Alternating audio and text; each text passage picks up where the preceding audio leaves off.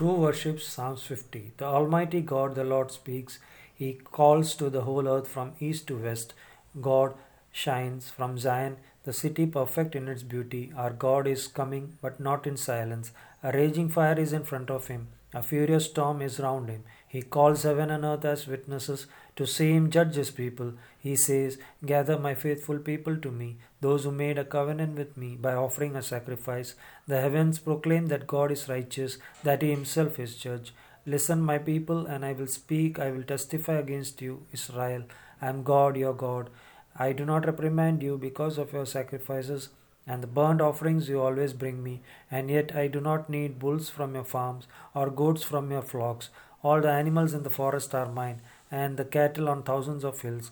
All the wild birds are mine, and all living things in the fields. If I were hungry, I would not ask you for food, for the world and everything in it is mine. Do I eat the flesh of bulls, or drink the blood of goats?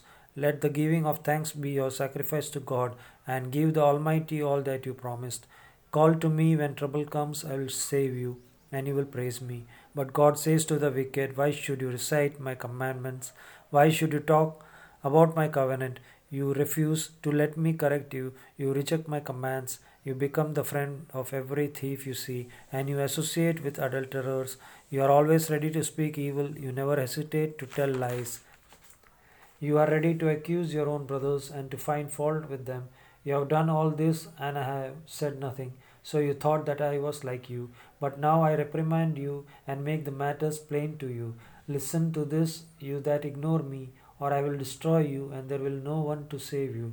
Giving thanks is the sacrifice that honors me, and I will surely save all who obey me.